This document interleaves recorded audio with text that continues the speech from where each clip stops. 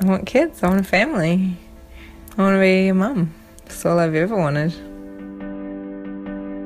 Hi, I'm Ryan, and that's my beautiful girlfriend, Brigitte. If this is your first time listening, I suggest you head back to episode 1 and start this story from the beginning. But if you're up to date, let's continue. At the time of recording this episode, I was hosting the Ryan and Tanya show at 6 a.m. until 9 a.m. weekdays on Hit 104.7 in Canberra, and then weekend breakfast on Today FM in Sydney.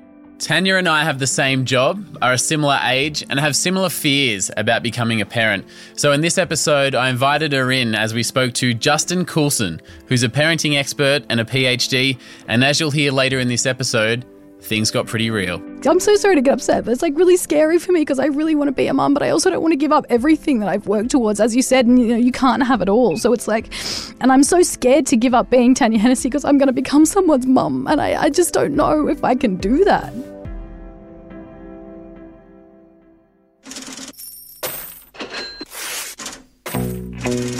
Lots of people I meet now are surprised by this, but I have an honours degree in finance and economics, and I was halfway through completing my chartered accountancy qualifications before I took an 80% pay cut to try my hand at radio. I've always loved radio, and I thought, if I just try this, even if I fail, at least I'll know that I tried. I was really scared that I might turn 50 or 60 or 80 and really regret not having a go when I was younger. So I did, and I'm still plugging away. On our radio show at the moment, we touch on topics such as when should we have children? But as often happens in commercial radio, we take an angle and have some fun with it and keep it short and snappy. Last year I was given 2 simulator babies for a weekend, a set of twins, and because #lols, I hired a babysitter. Say hello to your friends. Babysitters Club. Say hello to the Good morning, GLK Nannies. You're speaking with Georgia. Yeah, hey Georgia, Ryan here. My kids, Shaniqua and Deshaun, need looking after, and I believe you have heaps of babysitters available. We do. We've got the modern version of the Babysitters Club. How long do most people hire a babysitter for? Minimum 3 hours. The minimum is not a concern for me. What is the maximum time I can leave a child with a babysitter? So I organised for Georgia to come over at 5 o'clock, and right on the dot, the door knocks and the babies lose the plot. Hello. Hi. This is Shaniqua. That's Deshaun. And this is Brigitte, by the way. With all the crying going on, Georgia the nanny asked about any allergies the kids might have. Are there any allergies or medical conditions that I need to know I don't about? know, but I reckon there is because she has not shut up all day. So she must be allergic to something. We'll just keep an eye on that as well. So with our reflux, colic and disease-ridden babies in good hands, it was time to go out and watch the Raiders. What a moment for these Raiders players to run out. And after the Raiders game finished, we watched some of the Wallabies match. Great pressure from the Wallabies. And started playing some poker. You get those pocket aces and then bet high. Whoa. Got 10. I was having heaps of fun while back at my house, Georgia the nanny thought she'd got my kids to sleep. Shaniqua is mostly asleep.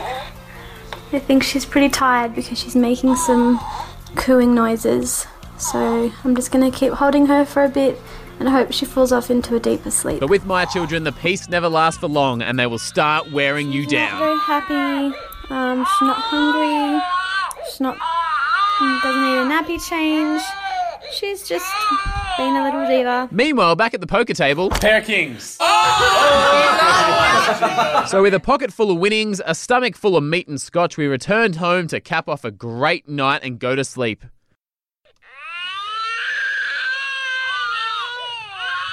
Until we remembered we were the parents of the most annoying twins in Canberra. Ryan.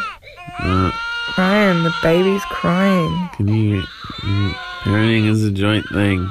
I know, but this is for you. You said you were going to take care of them. It'll be fine.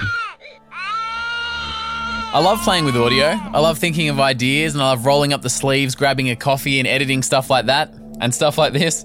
And after spending 60 or so hours a week doing the show, I'm now making a podcast in my spare time. Now, spare time is a very interesting word according to Brigitte, so I asked her how much time I spend working. Every waking moment. Because when you're not at your computer, like working on something physically, you're creating ideas from life situations that happen. Like what? Like this.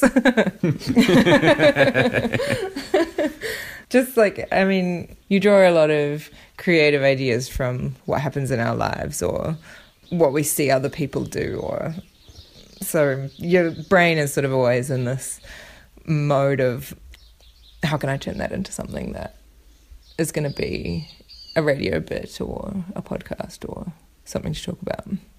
Is that annoying? I think it shows how passionate you are about radio and how creative your mind is, I suppose, because you're always sort of thinking of things in a different light or a different way.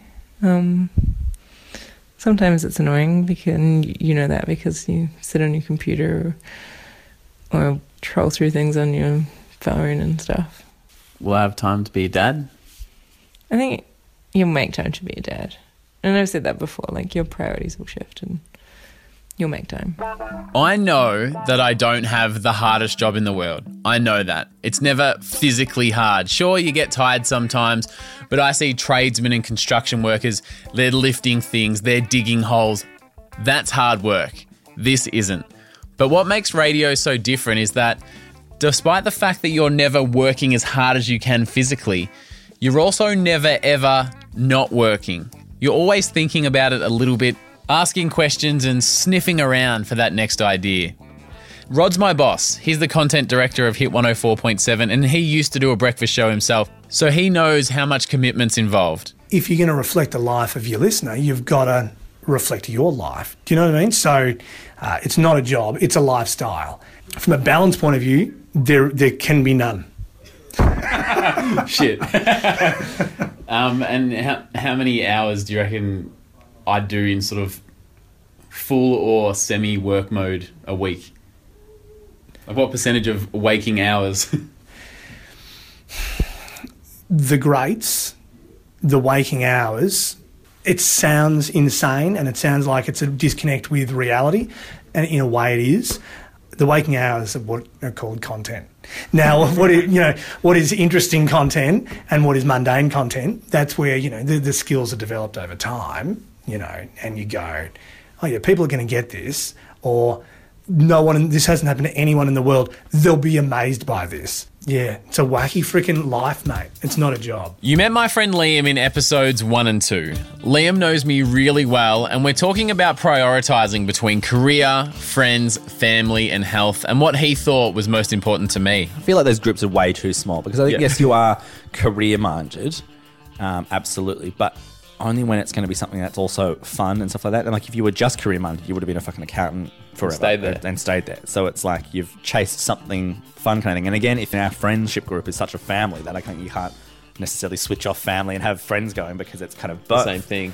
I actually, I kind of go, oh, it's weird when people say, oh, you really focus on your career. And for me, I quit my career 5 years ago and I'm just faking it till I make it. I was going to say, if you as much as, yes, you've got a successful career in radio right now, I was going to say, if you'd actually just wanted to be successful for the sake of being successful, then you would have been an accountant and probably been miserable and been loaded. Why didn't you do that? You could have taken me overseas and done all these fun things and bought me gifts and stuff. It was, a lot of people don't tell you this at uni when you're studying finance, but it's actually quite boring. It's boring.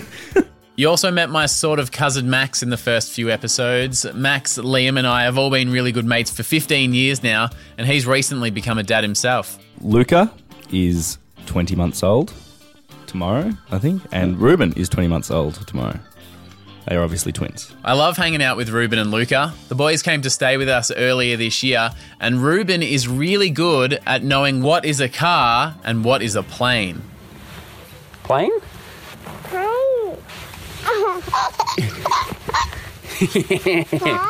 Car. Plane. Car.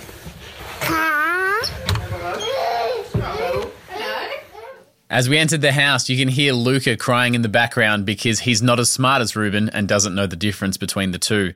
I sat down with Max, and knowing how excited he was to become a dad, I asked him what the scary parts were as well. Even though you're more excited, but there's still a few things that you're like, oh, I'm not sure about this and I'm a bit nervous about that. Or oh, yeah, obviously just normal nerves about something that big and life-changing. Yeah. But I'd sort of already changed my life in the sense that I wasn't really going out and partying and I wasn't going to have to move for my career, and so I wasn't like there was no things I would have to ditch. Yeah. Apart from like all my time and energy. Career-wise, I was starting to push myself into a new direction, but actually the idea of having a child focused me more on that than anything now else. you like have a reason to. Yeah, that's right. Yeah. Tanya Hennessy is my radio co-host, and we spend a lot of time together, arguably too much. I mean, don't let this radio show get in the way of you coughing and sniffing to check your own armpits during the break there. You know when you got a tan on, the tan and the sweat just combine to make the most horrific smell. Because sometimes the tan oil will take the edge off a bad BO. Yeah, you're right. A little coconut flavour. Yeah, you're right. Well, it's more like burnt caramel. Come and smell it. Like I feel like you need to. Thought so. All right, no. Chatting between the songs, Tanya and I both go through phases where we think we'd love to have kids, but then we go through phases where we remember that we get up at 4 a.m. and sometimes we're still recording stuff at 6 p.m. and we think, how the hell could we manage having children as well? We go back and forth all the time. I'd organised a chat with Justin Coulson. He's a parenting expert, has a PhD, written plenty of fancy books, and since Tanya and I are in a similar boat, we chatted with him together. We asked if it's normal to keep going back and forth, changing our minds about having kids. Yeah, you know it is. I'll give you a really nice illustration of how hard this parenting gig is. There's a guy called Scott Pape. He wrote a best-selling book earlier this year called The Barefoot Investor. And in the book, he tells the story of how the Victorian bushfires ravaged his property and he was surveying the damage. There was nothing left. But he had this feeling. He just said to himself, I've got this. And I can honestly tell you, in spite of the fact that I've got the PhD, I've written the 4 books, I've got 6 of my own children. Whoa. There is not a single time in my life as a parent where I can honestly say, I thought to myself, I've got this. Never. Did you ever thought I'm ready for this though? Well, we can fool ourselves into believing that we are, but once they hit us with it, we just sort of we say, wow, that was unexpected. I wonder what I should do now. It's a tough gig, and I know some parents are probably saying, what's he going on about? It's not that hard. To them, I would say, just wait. One of the reasons why I'm sort of not quite willing to be like, yeah, let's do this, let's have kids with my partner Brigitte is I don't think I know enough about how to be a dad or what a dad's supposed to do. And I think the fear of me being a bad dad, I think it's just easier to not be a dad. Is there any ways to sort of get past that fear, or does everyone go through that same thing, or how do I get past this bit? Yeah, I think people who are introspective, people who think about it, actually not only do have that fear ahead of time, but it kind of does stay with you because it is pretty challenging. I've written the books, I travel the country giving talks in schools and organisations about how to dad, how to parent, and yet my children still manage to find ways to challenge me, and I still feel underdone and feel like the knowledge still isn't there. So my advice, Ryan, is you'll never be ready, and at some point you've just got to kind of dive in and keep your fingers crossed, and then love them like crazy, even when you don't think that you could possibly love them again. Yeah, I think a lot of people will be concerned about, they've been working hard on their small business, or they've been working hard at uni and they're working hard to get that next big job, and they kind of have this fear that, if I become a parent, that everything I've worked towards, I'm going to throw it away because I'll just become someone who just has to get what I have to do done at work so I can get home and spend most of my time and effort with my family. So what advice do you have for people who still might be ambitious in other parts of their life and are scared that starting a family is going to detract from whatever else they're doing? I don't believe that we can really have it all. That's a lesson that I've learned probably the hard way. We can't have it all. But it's interesting, once you become a parent, it kind of changes your perspective on those things anyway. They become a little less important. They become a little less of a central focus for you, and you start to experience. I mean, I've concentrated a little bit as we've talked on the negatives, on the hard stuff. But I'll tell you what, some of the joys of being a parent are simply irreplaceable. When you nurse this little baby off to sleep, and you look down at her or him in your arms, and you think, my goodness, this is just perfect. Or when you read them stories and tuck them in at night as they get a bit older, and you stare into their eyes as they nod off and watch them literally fall asleep right in front of you, and you think, this is sublime, this is incredible, there's nothing like this. And when you see them learn how to read, or learn how to walk, or learn how to talk, or learn how to drive a car and drive out of the transport office with P plates on their car, for the first time, and they just leave you standing there, and you think, this is incredible. There are no words for this. The highs are just so high, and the lows stretch us, and they teach us a lot about ourselves and how we can become better humans. Yeah, I think like hearing that, Justin, like it's so emotional for me because I've never wanted to be a mother. And when I turned 30, all of a sudden I was like, this is something I have to do. And when I hear you talk about like all the exciting, cool things, it's like I'm so sorry to get upset, but it's like really scary for me because I really want to be a mum, but I also don't want to give up everything that I've worked towards, as you said, and you can't have it all. So it's like, it is managing that. And I'm so scared to give up being Tanya Hennessy because I'm going to become someone's mum. And I just don't know if I can do that. After a moment of consoling and a few deep breaths, Justin gives us some perspective. When you have children, you make a commitment to forever live with your heart walking around outside your body. And you watch that little heart go off to school and go off and start dating boys or girls, and every now and again that heart of yours will be absolutely trampled on, and then at other times it will be lifted up so high, and you'll just think, this was worth it. There is nothing that compares to this. It's extraordinary. Tanya's in her 30s, I've just turned 30, my girlfriend Brigitte has just turned 30, and whilst it's all well and good to look around on the outside and decide if we're ready, there is that biological aspect as well. Yeah, look, there's the biological reality associated with it, but I think that there's something deeper. I think as humans, we're designed to want to bring another human into the world. We've got that inbuilt desire, and not everybody has it, and not everybody is glad that they did it. But when I speak to parents, overwhelmingly, in spite of the challenges and the sacrifices, they wouldn't have it any other way. What happens, and you can guess, both Tanya and Justin, which side of this conundrum or hypothetical. I already know. What happens if one person in the relationship is really, really keen to have children and the other one is not so much? Like, what impact can that have in your experience on a relationship? My experience and the data would suggest that it really just depends. Sometimes, let's take the stereotypical example. It's not always like this, but let's take the most common example. The woman in the relationship is desperate for a child. But for the hypothetical, let's call that woman Brigitte, and let's call the guy Ryan. Right. And so in some cases, you'll find that it can destroy the relationship, plain and simple, because it's so helpful to be on the same page when you're making major decisions.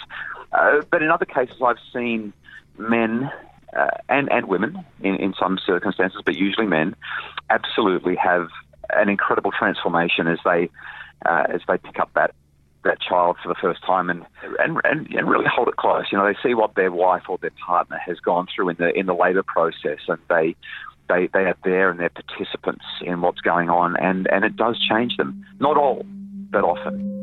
I keep getting told that once you have a child, your priorities change. It's said in a way that's supposed to be reassuring, supportive, and understanding, but to me, it's not. It's scary. I've seen many people in my position sort of on the cusp of launching a career or just ready to do something great, either in radio or other industries. They have children and bang, just like that, it stops.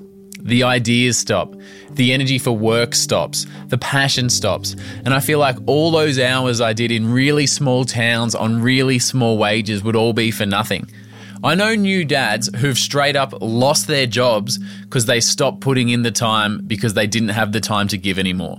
Radio is really cutthroat and fighting for its existence in the media landscape. I don't really need anything else holding me back, right? They're short in case he miskicks the Tigers. He gets onto an absolute ball burster. It comes back. It's a goal. Anthony Rocker lifts for Collingwood. And that might be Eddie McGuire is a very busy man. He's the host of Who Wants to Be a Millionaire in Australia. He's the host of the AFL Footy Show. He's the host of Triple M's Hot Breakfast, a daily breakfast radio show. And he's the president of the Collingwood Football Club.